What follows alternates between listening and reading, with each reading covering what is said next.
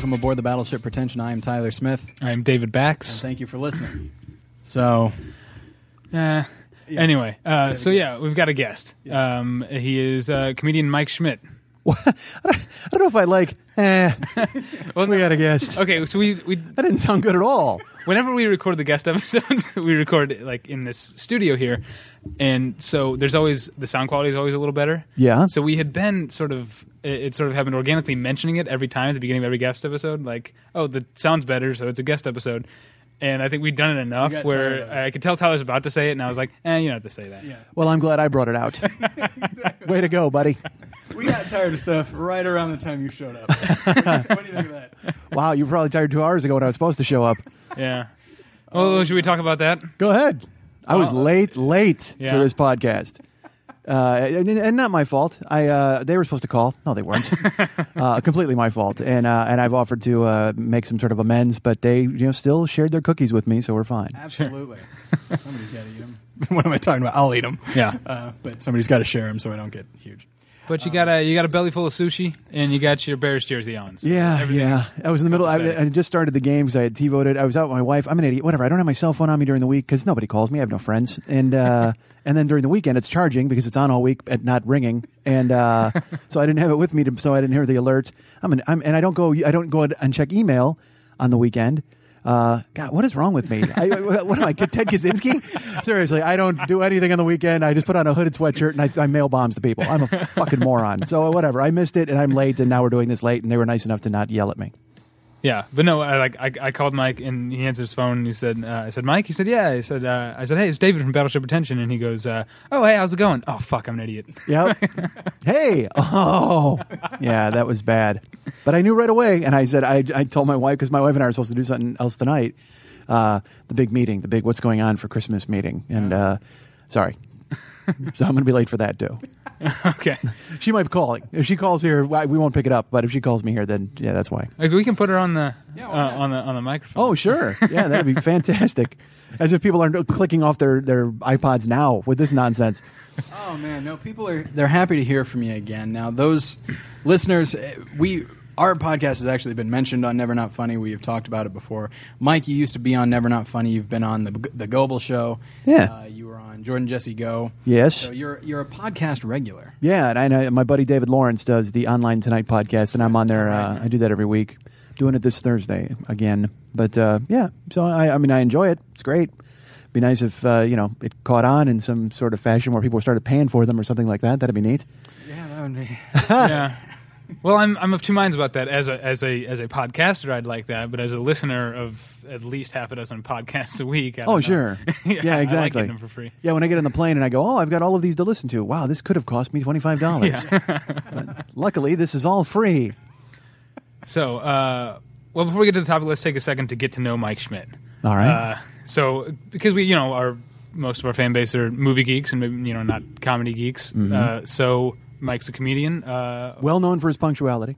Yeah. And so tell us about that. You're from Chicago, right? Yeah, originally from Chicago. Lived here for about 10 years. Been a stand-up comic since early 90s. 91? Yeah, Gulf War? You asking me? First Gulf War? Yeah, well, you were 4. So yeah, like 91. Came out here, been here, was lucky enough. Jimmy Pardo was a good friend of mine, and I would go out and do, feature work with him when I would work the road. I would always work with Jim. And then I was able to get some writing gigs in town. I've written for a show called Funny Money, which was on the Game Show Network, a show called Starface, which was also on the Game Show Network. Wrote for Cheap Seats, which was hosted by the Sklar Brothers on ESPN Classic, I think it was. Yes. And then the most recent show I did was did a clip show called Funniest Pets and People, which is still airing ad nauseum, ad infinitum on WGN, and I think it's also on TBS, but I'm not sure. But it airs at least twice a day, I think it airs 6 times on Tuesdays.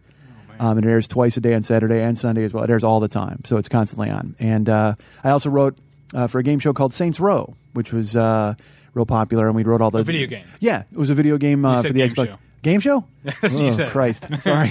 A video game. Made a game show. Oh boy, Yeah. this money would still be rolling in for Saints Name that Row. saint. People getting killed. And I wrote for that and did voices on that, and and that's that. And now just doing stand up And I don't know when this airs, but I would plug something this week, but it probably is not going to air this week. We haven't decided yet. Well, it doesn't matter. It's not going to air by Tuesday. Oh, you could? Well, if you could, come see me at Comedy Death Ray on Tuesday the 27th. We're doing the Halftime Comedy Show. But if not, I hope you saw it and enjoyed it when you're hearing this 3 weeks from now. Explain the Halftime Comedy Show, because it's kind of cool. Okay, the Halftime Comedy Show is it was an idea.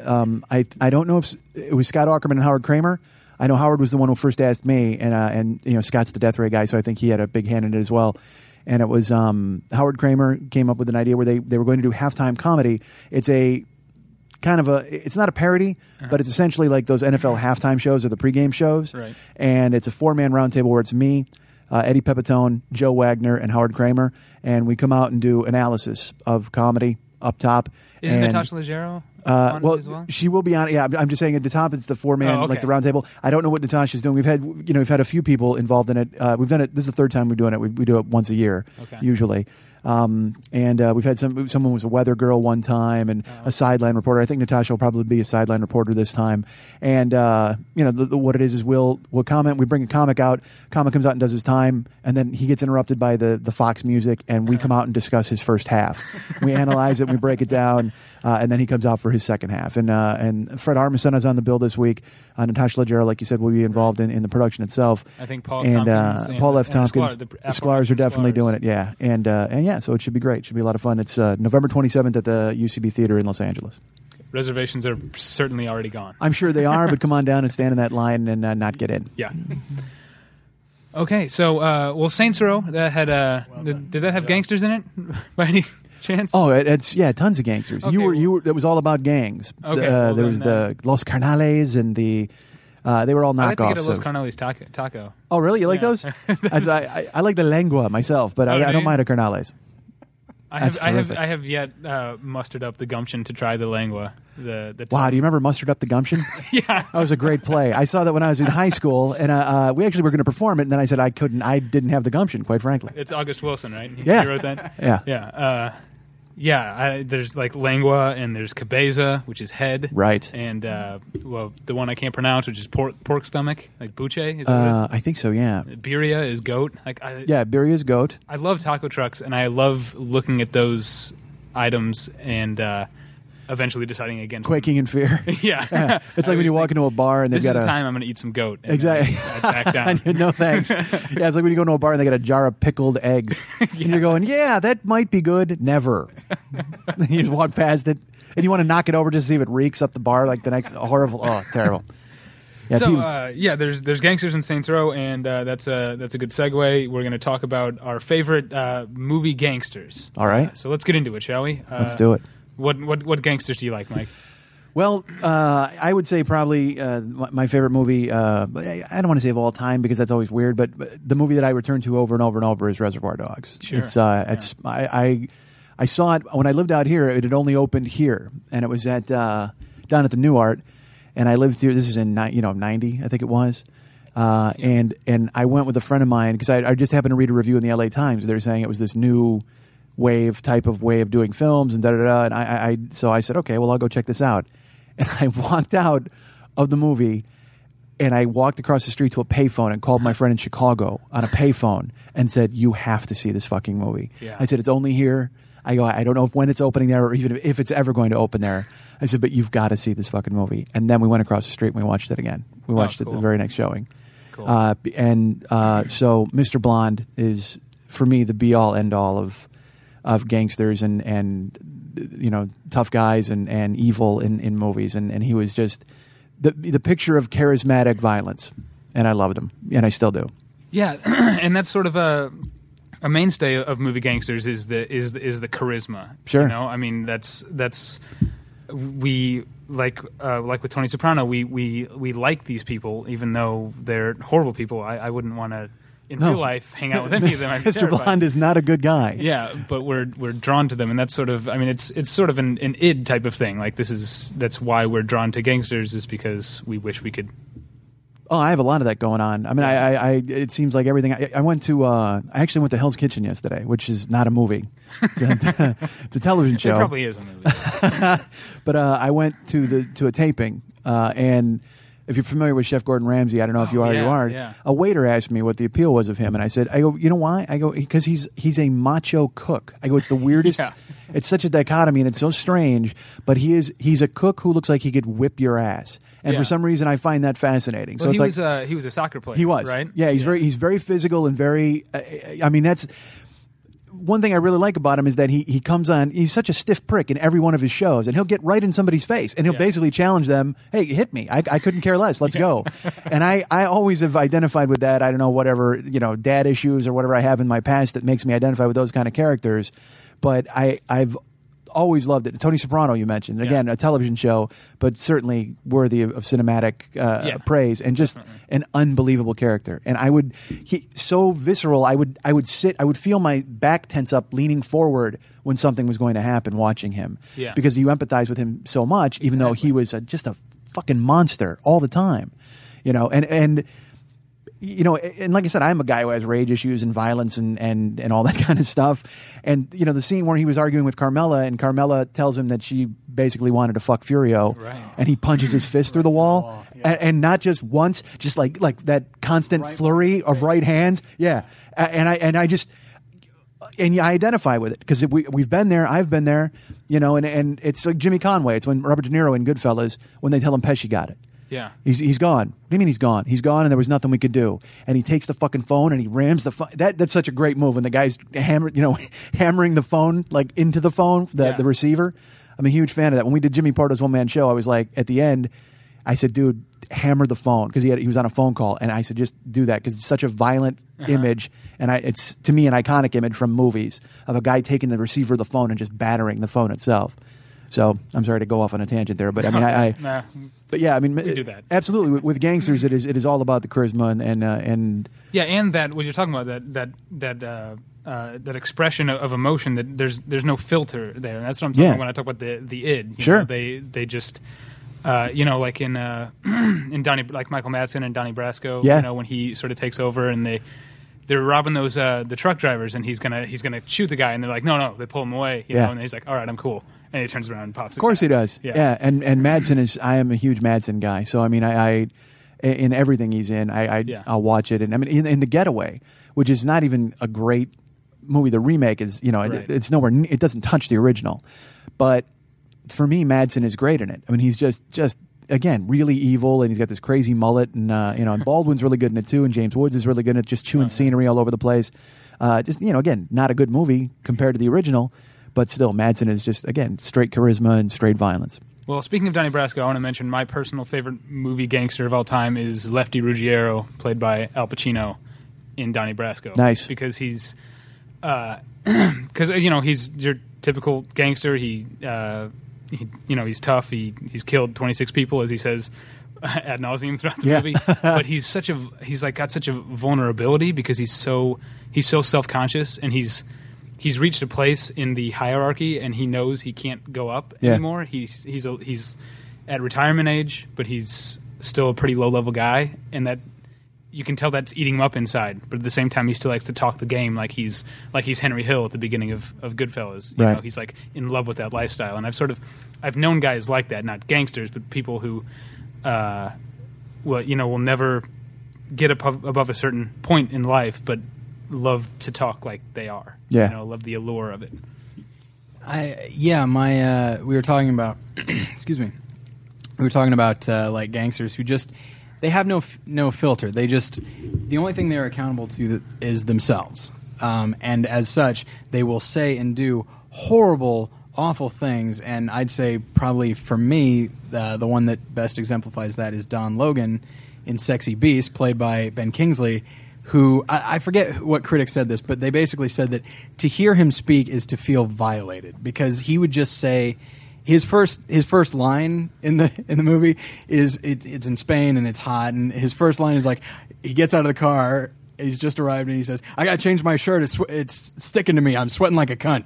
And that's his first line, and it just spews out. But also, what's weird is that you see a guy like that trying to be friends with people, and it's an uncomfortable movie to watch, because he's just a bully, basically, that he just wants his own way, but he also wants people to like him, and of course you can't have both. Well, and with you talking about a guy who's gangsters are accountable only to themselves, Don Logan is really accountable only to himself. Yeah. I think he only speaks because he has to communicate to people. But all he speaks in are orders, essentially, to everybody in that movie. And it's yeah. So I mean, I completely agree with you. Well, the thing I like about about that performance and that role in Sexy Beast is the discomfort you're talking about, Tyler, when he's on screen. I think is more like what it would probably be like to be in the room with one of those kind of guys. Right. You know, he doesn't have the charisma. I mean, he does to a certain extent, but it's off-putting in I think a more authentic way. Yeah, well, you're not rooting for him in that movie. Yeah. In a lot of movies, you're seeing a gangster like you said, Lefty or and Mr. Blonde, and you wind up rooting for these guys in spite of all of their horrible acts. You just want that guy to fucking die. Yeah. Like, I mean, as soon because it is horribly. Yeah. Well, and what gets me is like you were talking about Lefty and Donnie Brasco only being at a certain level, and Don is very much like that too. And possibly the reason he can't be charismatic is because at his level, you can't be. You have to be a soldier. You have to do what you have to do. Whereas if you look several notches above him, you see Teddy Bass, played by Ian McShane. And he is a lot more of what you expect. He's cool. He's collected, even when he's shooting somebody in the face. And he's a little more. And it's because of guys like Don and his ferocious nature that a guy like Teddy can be in power, and he can afford to be so suave. Yeah.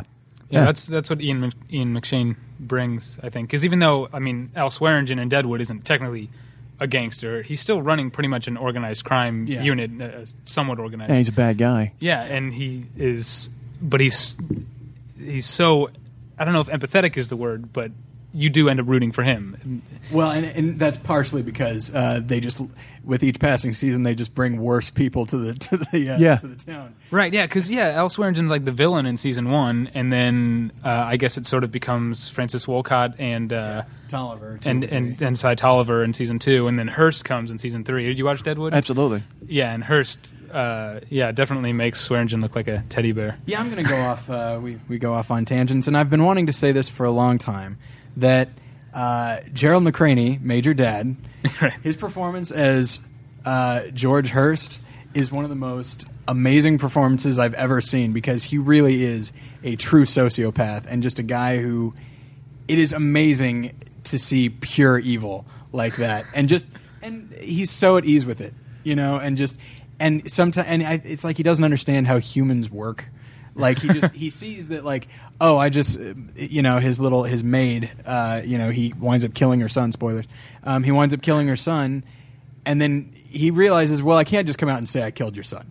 So he comes up with this lie, and he says it so half-assed that it's just like, well, people in a situation like this would lie, right? Yeah. Well, I guess I'll do it too. It's an amazing performance. And I also think in that it shows that he does have some affection for her. Right. Because he normally wouldn't fucking care. He would tell everybody he killed them, and he'd laugh. He'd hand them their ear. You know what I mean? Yeah. But I think it genuinely showed that even as evil and horrible a person as he is, he did have he did care for her a little bit, so he felt like, well, you know what, maybe I'll try to couch this and help and spare her feelings, which is one of the only people he's ever done that with, probably. Right. Yeah. But it's also a testament to the character that, you never know if he genuinely cares about her, or if it's more just functions like, well, she's the only one that can make the breakfast the way I want. Yeah. So and I think it's a great performance, because you can't tell. You can't tell right. if when he is expressing what seems like genuine emotion, if he's doing it with an ulterior motive. Yeah. So, man, that's a great performance. Sorry. No, it's great. Slight tangent. So. Well, Tyler, who's your? Well, we already talked about Don Logan. I forgot. Well, I'll say this: that as far as the hyper cool, collected, like the gangster that everybody wishes they were, for me, it's a comedy. Chili Palmer from Shorty. Oh, sure, man. yeah. And I love reading all Elmore Leonard, because I'm not that they're bad, but it's just because I'm a geeky guy who can beat up anybody to save his life. But you watch that and you're like, hell yeah, Chili, go get him. Yeah. So he's the one that everybody that I imagine real life gangsters would want to be, when in fact I imagine most of them wind up like Dennis Farina in Get Shorty. Yeah. Who basically, he's not smart. He just has power because he's willing to kill people. But he's probably an idiot. Right. But yeah, Chili Palmer for me is like one of the best movie gangsters. Well, there's another movie that has that same duality, the Chili Palmer, Dennis Farina thing, Miller's Crossing, which has two of my favorite gangsters, Tom Regan, played by Gabriel Byrne, and Leo, played by Albert Finney. Yeah. And then there's the John Polito character, who is much like Dennis Farina. He's almost comic relief, because he's dumb as a box of rocks, but he's violent, and that's how he gets his power. Have you seen Miller's Crossing? Not in a while. Yeah. I was just talking about it with somebody, as a matter of fact, and it's on the it's in the queue. And that is one of the best gangster scenes. Is Leo, played by Albert Finney, like when it really sets up he's going to die. Like in that one scene, there's hitmen coming towards him. He looks like he's helpless. Just he's got Danny Boy on the phonograph. He's smoking a cigar in a smoking jacket, and he just has this serene look on his face. And it's like, we're taught that he's going to die, but at least he'll die happy. But no, he doesn't die. He kills everyone, blows up cars, and it's one of those things where he's not the smartest guy, and he's kind of trusting of the wrong people. And you wonder, how did he get to this point of power? Oh, that's how. Because he'll just kill everyone with his own hands, no less. He's a great, and that as compared to Casper, who is just hilarious once you start. The minute he is on screen. Yeah. Well, that reminds me of something that Tyler, you and I were talking about, is the difference between Italian gangsters and Irish gangsters. Is that the Italian gangsters are more likely to be the sort of warm seeming and charismatic, the very gregarious and funny, But also the ones with incredible tempers and all. Yeah, and then the Irish gangsters are cold and distant and usually regretful about something. And you didn't need to say gangsters in that at all. Just the Irish. The Irish are cold and distant. If you look at something you look at The Godfather and Goodfellas, it's like that's all about Italian gangsters. Right, and there's Sonny Corleone. He's just like a ball of emotion. And Joe Pesci and all that.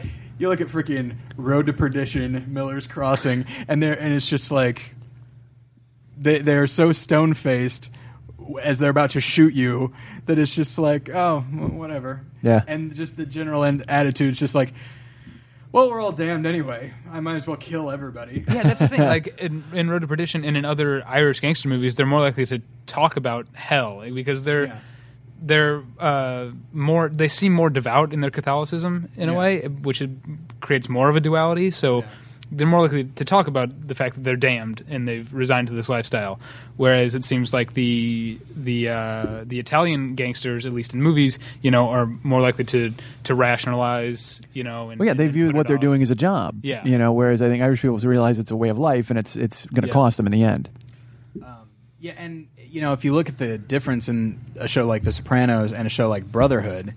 I mean, The Sopranos is so much more fun to watch, but Brotherhood is so much more somber. I mean, it's a great show. Did you watch that show? I do not. It's a very good show. Yeah. But it can seem like you can watch 5 episodes of The Sopranos in a row, and you're like, all right, doing great. You watch 2 episodes in a row of Brotherhood, and you're just like, I want to kill myself. This is horrible. Sounds like a great show. All right. It's a solid show, sure. But it's not the easiest show. Yeah, it's a little exhausting. Well, it's like Oz. I mean, Christ, I watched every single episode of Oz, beginning to end, every season, and the last one ended, and I literally just tossed the remote down and went, well, never have to see that again in my life. Don't have any interest in seeing a guy get raped by a spoon ever again. And it's on DVD, and I don't know who's buying it on DVD. I would, if you bought it for me in a store, I would look at you cross-eyed. I'd be like, seriously? You want to see Beecher shit on Schillinger's face again and again? Please. I got a story for you. So I bought seasons 1 and 2 of Oz. And what happened was I was working at Blockbuster at the time, and I liked the show, and at the time Blockbuster was offering this thing where you could sell your movies to Blockbuster, and then they would sell them as used to the public. And at the time, there was a glitch that if you're an employee, you can take full advantage of, where it was any used thing for $20, even if the thing itself is more. So it's like I got seasons 1 and 2 for $20. Oh, okay. And so I was just like, how could I not take advantage of that? So I did it, and then I was like, what the hell am I doing? I'm not going to watch this ever again. So then I traded it back. But here's the thing. I traded it back. I got $15 for one, $20 for the other. So all of a sudden I made, $15 in store. Made a little dough, sure. Big. And then I did that with a couple more DVDs, only to find out that employees aren't supposed to. So, and I got it. Wow. So you might want to edit that, unless you're going to go down from the Blockbuster cops. I don't know what happens. It's in Chicago, and I quit, so it was fine. On Oz, man, the performances were worth seeing. Everybody was a terrific actor. Everybody did a nice job in Adebisi, and there's still a scene in there that I remember when, it goes along the lines of being a tough guy, when Chucky Pancamo, which is Chuck Zito, right. and he and Shibetta and another guy jump Adebisi in the kitchen. And as they're doing it, Shibetta, because Shibetta can't fight. He was the younger Italian guy who took over the mob after the older Shibetta died. Yeah. Right. They fed him ground glass. I don't know. They fed the guy ground glass after the other Shibetta. Yeah, he died. He had right. This is Peter Shibetta, right? Right. Younger. Yeah. So they jump Adebisi, and Adebisi fights them off. And Pancamo's supposed to leave this badass, and Adebisi's a monster, and he hits him in the head with one of those big industrial canned goods cans. Oh, yeah. And it's just like a real fight, because he just hits him and he goes, "Sit down," when he hits him in the head and knocks him out. And then Adebisi walks out. He's knocked these three guys out, and he gets this look on his face. You know what I'm talking. And he gets a look in his eye, and he smiles, puts his headphones on, and rapes Shibetta. That he just decides, you know what, I'm going to fuck that guy, because you know what, they tried to do it to me, and he's the leader of the Italians, and he knows that if he does it to him, the Italians are finished in the prison. And it's this weird look, man. It's an amazing acting turn, because he just gets this face like, it was like the electric company or something. They would go bling, and there'd be a bubble above his head of anal rape. I mean, and he bends Shibetta over the table, and then they stay with it for a good 30 seconds. And with a lot of Ned Beatty watched it and went, "Ooh, that's rough." I mean, it was that kind of scene. So yeah, that was brutal. That was a thing on something I had heard about, is that if you as an actor were like late, or you like didn't get along with your co-stars, and just you're kind of a pain to work with, your character would either be killed or raped. Really? I think that should tell you something. Like, if you can, knowing that, you can go back and watch it and be like, "Oh, that guy must have been a dick." Wow. Big dick. Yeah, because they rape. How about the guy they rape and kill? And you're like, "Hey, that guy's a real jagoff." Killed, man. Oh my. Okay, so we've gotten slightly off topic, but all of it. I mean, I guess we could say gangsters, but like criminals in general. I mean, like you talk about Adebisi, and he just gets that look that says like, "I'm going to do this." Yeah. It's like who would make that leap? Has that. Exactly. That's why it stayed with me so much. Is who makes that leap? Who it's. I have a neighbor who is insanely angry. His phone will ring. I'm not kidding. His phone will ring in his house, and I can hear it through the apartment wall. And he picks it up and goes, "What the fuck? What the fuck are you calling for? You need to stop. No, I'm not coming in. I'm not coming in." Clang. Slams the phone down. Who's that mad from the jump?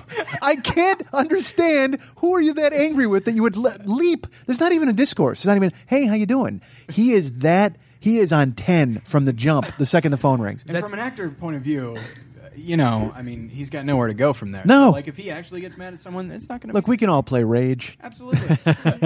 You need levels. That reminds me, just before, when I was standing outside before we started recording, and I was looking down on the parking lot, and this guy came out of the 7-Eleven and got into his car, and I could see through the windshield he was trying to get his seatbelt to latch. Yeah. And he wouldn't, and he's just going, "Oh, you cocksucker! Get in there!" This guy's furious at a belt. Yeah. Oh, I am so mad at this inanimate object. There's nothing better. Seeing that kind of stuff happen is genius. I mean, I love it. One of my favorite stories to tell about my own stupidity is I years ago, I must have been 15, I had a container of Kool-Aid, but it was not a clear container. Oh, yeah. So I went to pour myself a delicious glass of what I thought was going to be grape Kool-Aid. Mm-hmm. Out came red. I was expecting purple, and I acted as if a freaking snake had come out, because I was just like, "What the hell?" And I like threw the glass. I was just like, and then I stopped for a second. What did you just do? How irrational am I? It's what? Like, I don't even. It's like, I like red Kool-Aid. Yeah. Like, it was just that culture, just not culture shock. That's dumb, but just like I was expecting purple. Come on. So you so violently heave your glass across the room. Wow. All right.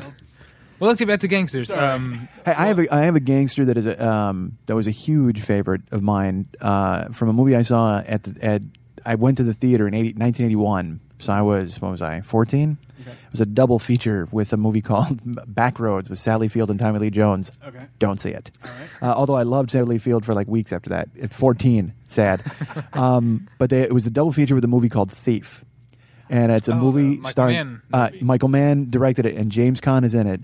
Plays a thief named Frank with Tuesday Weld, Willie Nelson, Robert Prosky is in it, and I still have it now on my TiVo. It was the movie I watched as a kid, and I grew up in it with just a single parent household with my mom, so I didn't have a whole lot of like male role models, and I watched this movie and I took what it meant to be a man away from this movie. I know that's ridiculous to say, but at the age of 14, it appealed to me because he's one of those take no shit type of guys who, he just, my money in an hour, or you'd be wearing your ass for a hat. And he walks the fuck out of a guy's house, like that kind of thing. Real, very severe. And, I mean, it's just a phenomenal movie you get a chance to see. It's James Caan. And he is so good in it as this villain. And he is a gangster who is just no nonsense. He has a lot of Don Logan in him, where he basically makes Tuesday Weld become his wife, and then he buys a baby. Like, he's trying to assemble a life instead of living a life. He's trying to assemble it, and he's trying to do it in a time frame. Like, he's given himself a short amount of time to get a family together and do all the. You have to see it. I don't really explain it. And he winds up falling into bed with Robert Prosky, and he works as an independent thief. But Robert Prosky says, "I can give you one score, and then you're out." So he gives him the score, and then Prosky comes to him with like 3 more. And he's like, "No, I'm not doing any more for you." Yeah. And then he says, "No, you have to." And then basically how he gets out of it is the rest of the movie. Yeah. You have to see it. But it's a fantastic movie. Dennis Farina's in that too. That was his first role, because he was a Chicago cop. And he had been like a consultant to Michael Mann or something. Yeah. And that's how he broke into acting. Yep. Yeah. Phenomenal movie. Yeah, I'm a big Michael Mann fan, and actually, all right, we had mentioned that Javier Bardem a couple weeks ago in reference. Did you ever see Collateral? Yeah. Okay. Collateral, Tom Cruise. Right. Yeah. Right. Yeah. Okay. Yeah. And he is the guy who hired Tom Cruise. He's like the big boss, and he's only in like one scene, but it's an amazing scene. Just I like any actor that can convey menace with very little, with like no menacing lines. Yeah. And he just works against the seemingly innocent nature of the lines, and just really, and like, it's more frightening to hear this guy talk about some Mexican fable than it is to hear for him to say, "I'm going to kill you." Right. And so yeah, that for some reason that just Michael Mann made me think of that, because it's an amazing performance. Yeah. Well, Michael Mann, like you talked about James Caan being sort of what a man should be, or at least for your 14-year-old mind. That's sort of what Michael Mann traffics in, is like pictures of manhood, of masculinity. Sure. Yeah. That's true. I mean, I guess basically every one of his movies has had, a strong male lead, if not 2 or 3 of them. Yeah. So, now, you saw No Country for Old Men? I sure did. I didn't see it yet. Oh, all right. I will tell you, Javier Bardem he's pretty good in it. Yeah, that's what I hear. I like the idea of saying that he's really awesome is ruining it. Whether it's good or not, I don't want to spoil anything. Let's see. Oh yeah, okay. Here's this. The reason that I actually said, suggest that we talk about gangsters as opposed to gangster movies is because I don't really like the movie Gangs of New York that much. However, Bill the Butcher is amazing. Phenomenal. If I can overuse that word on your podcast. That's fine. I mean, I didn't get. It was funny when it first came out. I kind of shined seeing it. It was a longer movie, and I was going to see it, but couldn't get my wife to go. And so finally, I went one day on my own, like at noon at the Grove, and I get a bucket of popcorn, and then I get a giant, like a fruit punch. Okay, and I go in and I sit down, and I was excited to be in there because I think the Spider-Man trailer was with it, or something. Some trailer was with it, but I was excited. So I go and I sit down, and that trailer plays, and then the movie starts. The movie, and I lift up my fruit punch, and the top comes off, and it spills everywhere. The entire, depth charge size fruit punch that I had purchased for the 3-hour film that's about to commence has spilled every drop out onto the floor and the rug. And I wanted to see the movie so bad. Because I'm not a guy who leaves during movies. I don't use the restroom. I don't ever do that. And so I went beverageless. Sans beverage for the entire 3-hour film. But still with a big popcorn. Big popcorn. Still knocked that back. Yeah. I dabbled in the popcorn. I'll be honest. I didn't exactly. I didn't go full on 2-fisted trough size. But but man, I saw that movie 3 times at the movies because And I heard people beefing that Daniel Day-Lewis was just doing a De Niro riff. You know, he was just basically doing, because it was a Scorsese movie. Right. He said the direction may have been, hey, just be like De Niro. People were, mocking that, and they didn't like the movie. But I loved it. I mean, I thought he was so great, and I thought DiCaprio was good in it too. I thought they all were good, but man, Daniel Day-Lewis was really good. It's a good movie, and I think his performance is the reason that it is. I think he really elevated it to that status of being good to being really good, if not great. Yeah. And it's just because I remember I had seen it a long time before David. You finally saw it, and we were living together. Yeah, when it was on DVD, I finally saw it. And we were living together when you watched it, and I was walking out, and you were halfway through the movie, and I was like, hey, what do you think? And you're like, I don't really like it. Daniel Day-Lewis is like, I'm trying to see if he's just crazy or like if there's some more in-depth stuff. And it turns out, no, he's just crazy. Yeah. He's just, but in the best kind of way. I mean, it's just... It's in the best kind of racist, I love this country for all the wrong reasons way. Absolutely. Yeah. Why not? And it looks like he'll be giving like a similar performance in There Will Be Blood, right. which I'm thrilled to see. Yeah, I like the trailer a lot. And the kid in that movie... Paul Dano, I'm a big fan of his. Okay, I saw him in there, and I'm going... is this a new kid? And then he's in something what's he in? What's he from? He's been in Little Miss Sunshine. That's what it was. He's the teenage kid who won't talk. Yeah. I couldn't believe it when after I saw the trailer and then went, who's that? And then saw that he was him. I went, no way. I mean, that was great. I've been a big fan of his. I saw a movie called LIE with Brian Cox, and he's Paul Dano's a young kid in that, and he was really good in that. And then I saw a movie called The King with William Hurt and Gael Garcia Bernal. And didn't Bernal direct that as well? Or am I thinking of something else? James Marsh directed that. No, Bernal directed a film, I think. I'm sorry. Now we're losing subscribers as I speak because I don't know what the fuck I'm talking about. No, they're running to IMDb. They're like going, oh, hold on, I'll find out for you.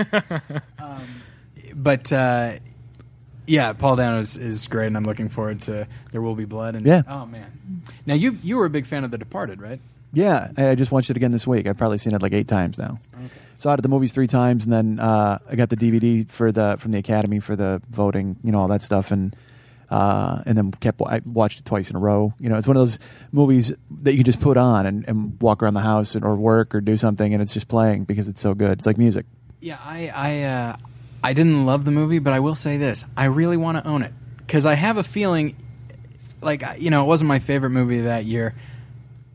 But I keep wanting to see it because the performances are just so damn good. Everyone is great in it. Yeah. I love Matt Damon in that. I think, oddly enough, everyone got mentioned in the reviews except for him. Yeah. And I was like, he's doing amazing work here, right? But like Nicholson is he really embraces the hedonism of being a gangster. Just isn't your favorite thing is when he comes out covered in blood and never makes reference to what the blood is? Nope. Right, yeah, that's hilarious. Yeah. She says, all right, you're off tonight. I'm going to take these guys. Going with some new guys tonight. Guy's got blood up to his elbows. Wow. Okay. I don't know what's going on back there. I don't think I want to know. Yeah, that's beautiful. Yeah, but that movie also has Ray Winstone in it. Right. He's awesome. Sexy Beast. Yeah. He's great. Yeah. I like Ray Winstone. Let's see. I'm trying to think. I think I might have exhausted my I made a list and I left it at home. But so I'm sort of going. You had a couple hours to get it. So you can't blame me for that. No, but we started out talking about Reservoir Dogs, and I think Quentin Tarantino sure knows how to write a gangster. I think Marcellus Wallace. Oh yeah, and especially, Ving Rhames brings a lot to that, but he's very much the calm, cool, collected, right. but incredibly imposing. Not just because Ving Rhames is a big, huge man, but. Yeah. So yeah, Marcellus Wallace goes on the list. Yeah, I think so too, and I think Jules Winfield goes on the list too. Samuel L. Jackson is so great in that movie, and it's easy to say now, oh, he's just doing Samuel L. Yeah. But at the time he hadn't been doing it that much. So when he did it, you were just going, what is this force of nature screaming in that guy's face? That whole does he look like a bitch, Brett? And that whole scene is just. And the best, my favorite part of it is that Travolta. He's seen it before. So he's just in the kitchen. He's like rummaging around, lighting a cigarette. He knows what's happening, and it's wild. They're both. So, there's another movie I saw 10 times at the theater. I would go see it when I was on the road for stand-up, and just if I had free time, I'd go. And it was funny to see it in towns like Peoria and certain small towns. Like, I went to one place, and it was a crazy... When the Band Apart logo came up, people clapped. So I was like, this is going to be fun. Yeah. And people were really into it, and just almost like Rocky Horror type of vibe. Then I saw it at times where I would laugh at stuff, and people would turn around and look at me like, dude, what is wrong with you? What, like Marvin getting shot in the face. Dude, that scene when they're cleaning the car, and he says to him, look, you can only have a race car in the red. And he goes, a race car in the red? Well, I'm a mushroom cloud laying motherfucker. He goes, you know what? That's it. We're switching. I'm cleaning it, and you're picking up this nigger skull. And it's like, oh, man. Just such an inappropriately funny line, but hysterical. Yeah. My biggest memory of laughing at something that no one else in the theater laughed at is Out of Sight. You know that movie? Yeah. With George Clooney? When the big, White Boy Bob, I think is the character. Yeah. He's running up those marble stairs to get George Clooney, and he trips and shoots himself in the head. I laughed so hard. And then, looked around. Yeah. No one thought it was funny. I'm doing a lot of that lately. I saw, because I'm going to, I go see horror movies all the time, and horror movies blow. I mean, I unfortunately, No Country for Old Men has more tension in it than the entire Saw series. I mean, it's right. So. But I was telling you, I saw Saw in the theater, and it's ridiculous. I mean, it's ludicrous. Or was I telling you, Ty? I think you were telling me. I was telling Tyler that I went to see it, and it's just my wife and I'm laughing out loud at the movie, and not to be a prick, not one of those smug hipster guys who's just like, oh, I'm so much better than this film. Hey, I paid to see it. I wish it was great, Yeah. But some things happen that are just ludicrous. It's just one of those movies where, constantly they're sweating somebody in the interrogation room. You see this blood? This is my partner's blood. Now you better tell me what we're looking for. That, and then literally some guy just walks in the room and goes, you need to take a look at this. And he does it like 4 times in an hour. You really need to take a look at this. Well, when I saw the first Saw with my girlfriend, and to me, I think the first Saw, at least, is to a certain extent supposed to be kind of funny, because I laughed at it a lot. Like, Carrie Ellis is so insanely over the top in that movie that I thought it was funny. And so the credits were rolling, and Teresa looked at me. She was like, "That movie sucked." And I was like, "Are you kidding? It was hilarious." And then, I think that. Yeah, I made her completely rethink the movie. Yeah, she was not looking. She was looking for Grimm, and same deal. I saw Hostel 2. And Hostel 1 is brutal. I liked Hostel. Yes, and it's it delivers on what it's supposed to be. Yeah. Hostel 2, he tries to go for the humor in it, and he tries to go, and you're just going, really, dude? You didn't need to do that. I mean, I don't know if hanging out with Tarantino rubbed off on him or what it was, but you know what? There's a reason Quentin Tarantino makes those movies, and not a lot of other people can make those movies. Kevin Smith can get away with doing stuff like that too, but Eli Roth trying to have Bijou Phillips be all glib is not helping. Well, speaking of, you mentioned Tarantino, and you were talking about, Tyler, you were talking about Javier Bardem only having the one scene in Collateral. Right. One of the greatest gangsters of all time is Don Vincenzo from True Romance, who's only in a couple scenes. But he's amazing and charismatic. Yeah, the scene with Hopper, you can't turn it off. The scene with Hopper is so great. And then he says, my favorite is when he's shooting him, and he says, I haven't killed anybody since 1984. So what? What are you saying that for? And then the one Italian guy comes in and goes, hey, what happened? He goes, hey, that guy told Don Vincenzo his dad was an eggplant or whatever. And he goes, oh. Like, for no reason. They have the subtitles. I love it, man. And it's funny, getting back to almost full circle, Gandolfini is a Don Logan type of soldier in that movie. Yeah. And that he is, but also with charisma, where he cuts Hopper's hand behind him at that one point. Yeah. He reaches him. And then when the scene where he sees Brad Pitt, and he's like, hey, they're going to come back here? And Brad Pitt's like, don't condescend to me, man. I'll fucking kill you. That's really funny. Yeah. And then he has that scene, and if you've got the DVD, it's even an extended scene of when he beats up Patricia Arquette, and it's just brutal. Yeah. And that whole speech. Yeah. Now I kill it just to see their face, the expression change on their face. Yeah. And then and she puts the corkscrew in his foot, and then but he looks up, and he goes, that's it. No more Mr. Nice Guy. And she goes, oh, God. Like, it's the greatest off-screen, oh, God. Because she's like, she's going to get her ass kicked, and she knows it, too. It's beautiful. Oh, man. I want to go out and watch all these movies now. Now, I don't know why it didn't occur to me to say, when you were talking about Mr. Blonde, I've loved Mr. Pink for a long time. Yeah. Just because... the whole idea, I think for me, like, the appeal of gangster movies is the idea of these guys who are just, for a lot of them, it is just they think it's just a job, and, you go in, you do what you got to do, and that's the end of it. But, of course, they wind up getting emotionally invested, and that's usually where the trouble comes. Mr. Pink is the guy that's true to the idea of being a gangster. He's, Yeah. you know, He's like a purist. exactly. You know, like he is the most rational one in the room. And when Steve Buscemi is playing the most rational one in the room, it is, you know, you're just in a room full of psychos. Yeah. Yeah, Reservoir Dogs has another great scene where we talk about how these guys, you know, they have charisma, and then we see them doing horrible things, and you blanch, but you still root for them. Right. Well, there's a great scene like that within the movie where Roth and Keitel are staking out the jewelry store, Right. Yeah. and Keitel is telling him, "Hey, you know what you need to do with this guy is you need to, you know, you put her on the floor, some bitch talk shit to her, you hit her in the face." Right. Tim Roth actually laughs, Yeah. like he thinks it's funny. Yeah. Then he says, if you got another guy, he thinks he's a real cowboy, you got to break him, cut off his thumb.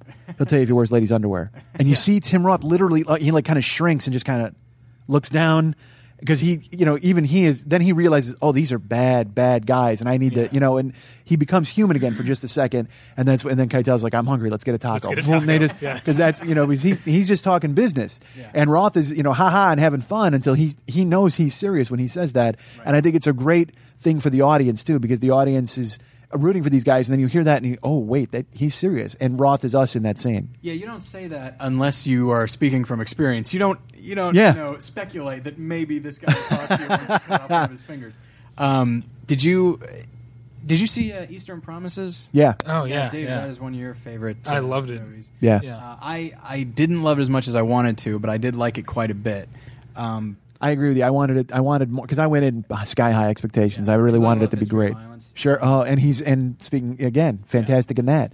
When he goes to Philly and he becomes a completely different guy, it's so great. Right. Well, Eastern Promises has sort of the three like archetypes that we're talking about. It has Armin Mueller-Stahl, who is the elevated, distant, charismatic, gang leader, and then it has Viggo Mortensen, who is charismatic in the cool way that we want to be him. You know, he's like at our level. And then there's Vincent Cassel, who's the crazy, unhinged, Yeah. Joe Pesci or like Robert De Niro in Mean Streets type of guy. Yeah. Yeah, that, I mean, as much as I didn't love the movie, I mean, the characters are all very strong and the performances are amazing. And yeah, Armin Mueller-Stahl. I don't know. He reminded me of Paul Newman in Road to Perdition. Just that kind of, he seems like such a good patriarchal, kind of nice guy. But I mean, when you actually see him like giving an order or something like that, I mean, you see that it's just freaking ice water in his veins. Yeah. Yeah. And, And that again with Vincent Cassel being his son, Yeah. much like Daniel Craig in Road to Perdition. Right. They're both probably if they hadn't been born into it, wouldn't have made it very far in this world. right. And that unearned power makes them more dangerous. Yeah. So I'm done. Yeah, well, we've been going for a while now, so yeah, this is about time to Without wrap notes it up. in front of me, I think we, in front of any of us, I think we've all done pretty well. Yeah, it was a good time. Did you Hear have a good that, time, folks? Hear that, folks? No notes. He was very quick to tell you. That's right. In case you're wondering if this was scripted, look at that. His Uzi weighs a ton, folks. Mike? All right, I had a so- great time, and I can't apologize profusely enough for making you guys late. It's my fault, and I do apologize. But thank you so much for asking, and I'd love to do it again. And I will be on time next time. Okay, well, and like MikeSchmidtComedy.com. Yeah, if you go to MikeSchmidtComedy.com, there's you can contact me through there. You can go to MySpace.com/MikeSchmidtComedy, or you can just go to my MikeSchmidtComedy.com and get to my MySpace through that, and send me emails at Mike@MikeSchmidtComedy.com. And I'm also at I'll plug it anyway. I don't know if this is going to air, but I'll be at F and Funny's Fresh and Funny show on November 30th, which is I think a Friday.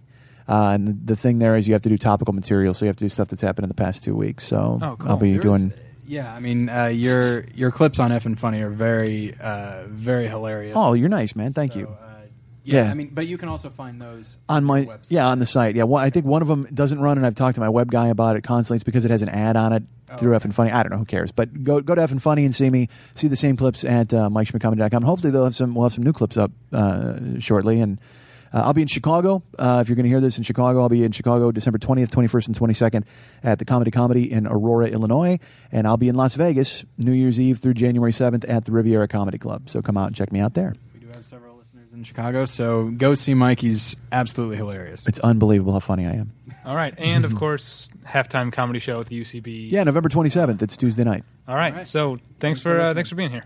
Thanks for having me, guys. I really appreciate it. Love the show. All right, Thank bye. you.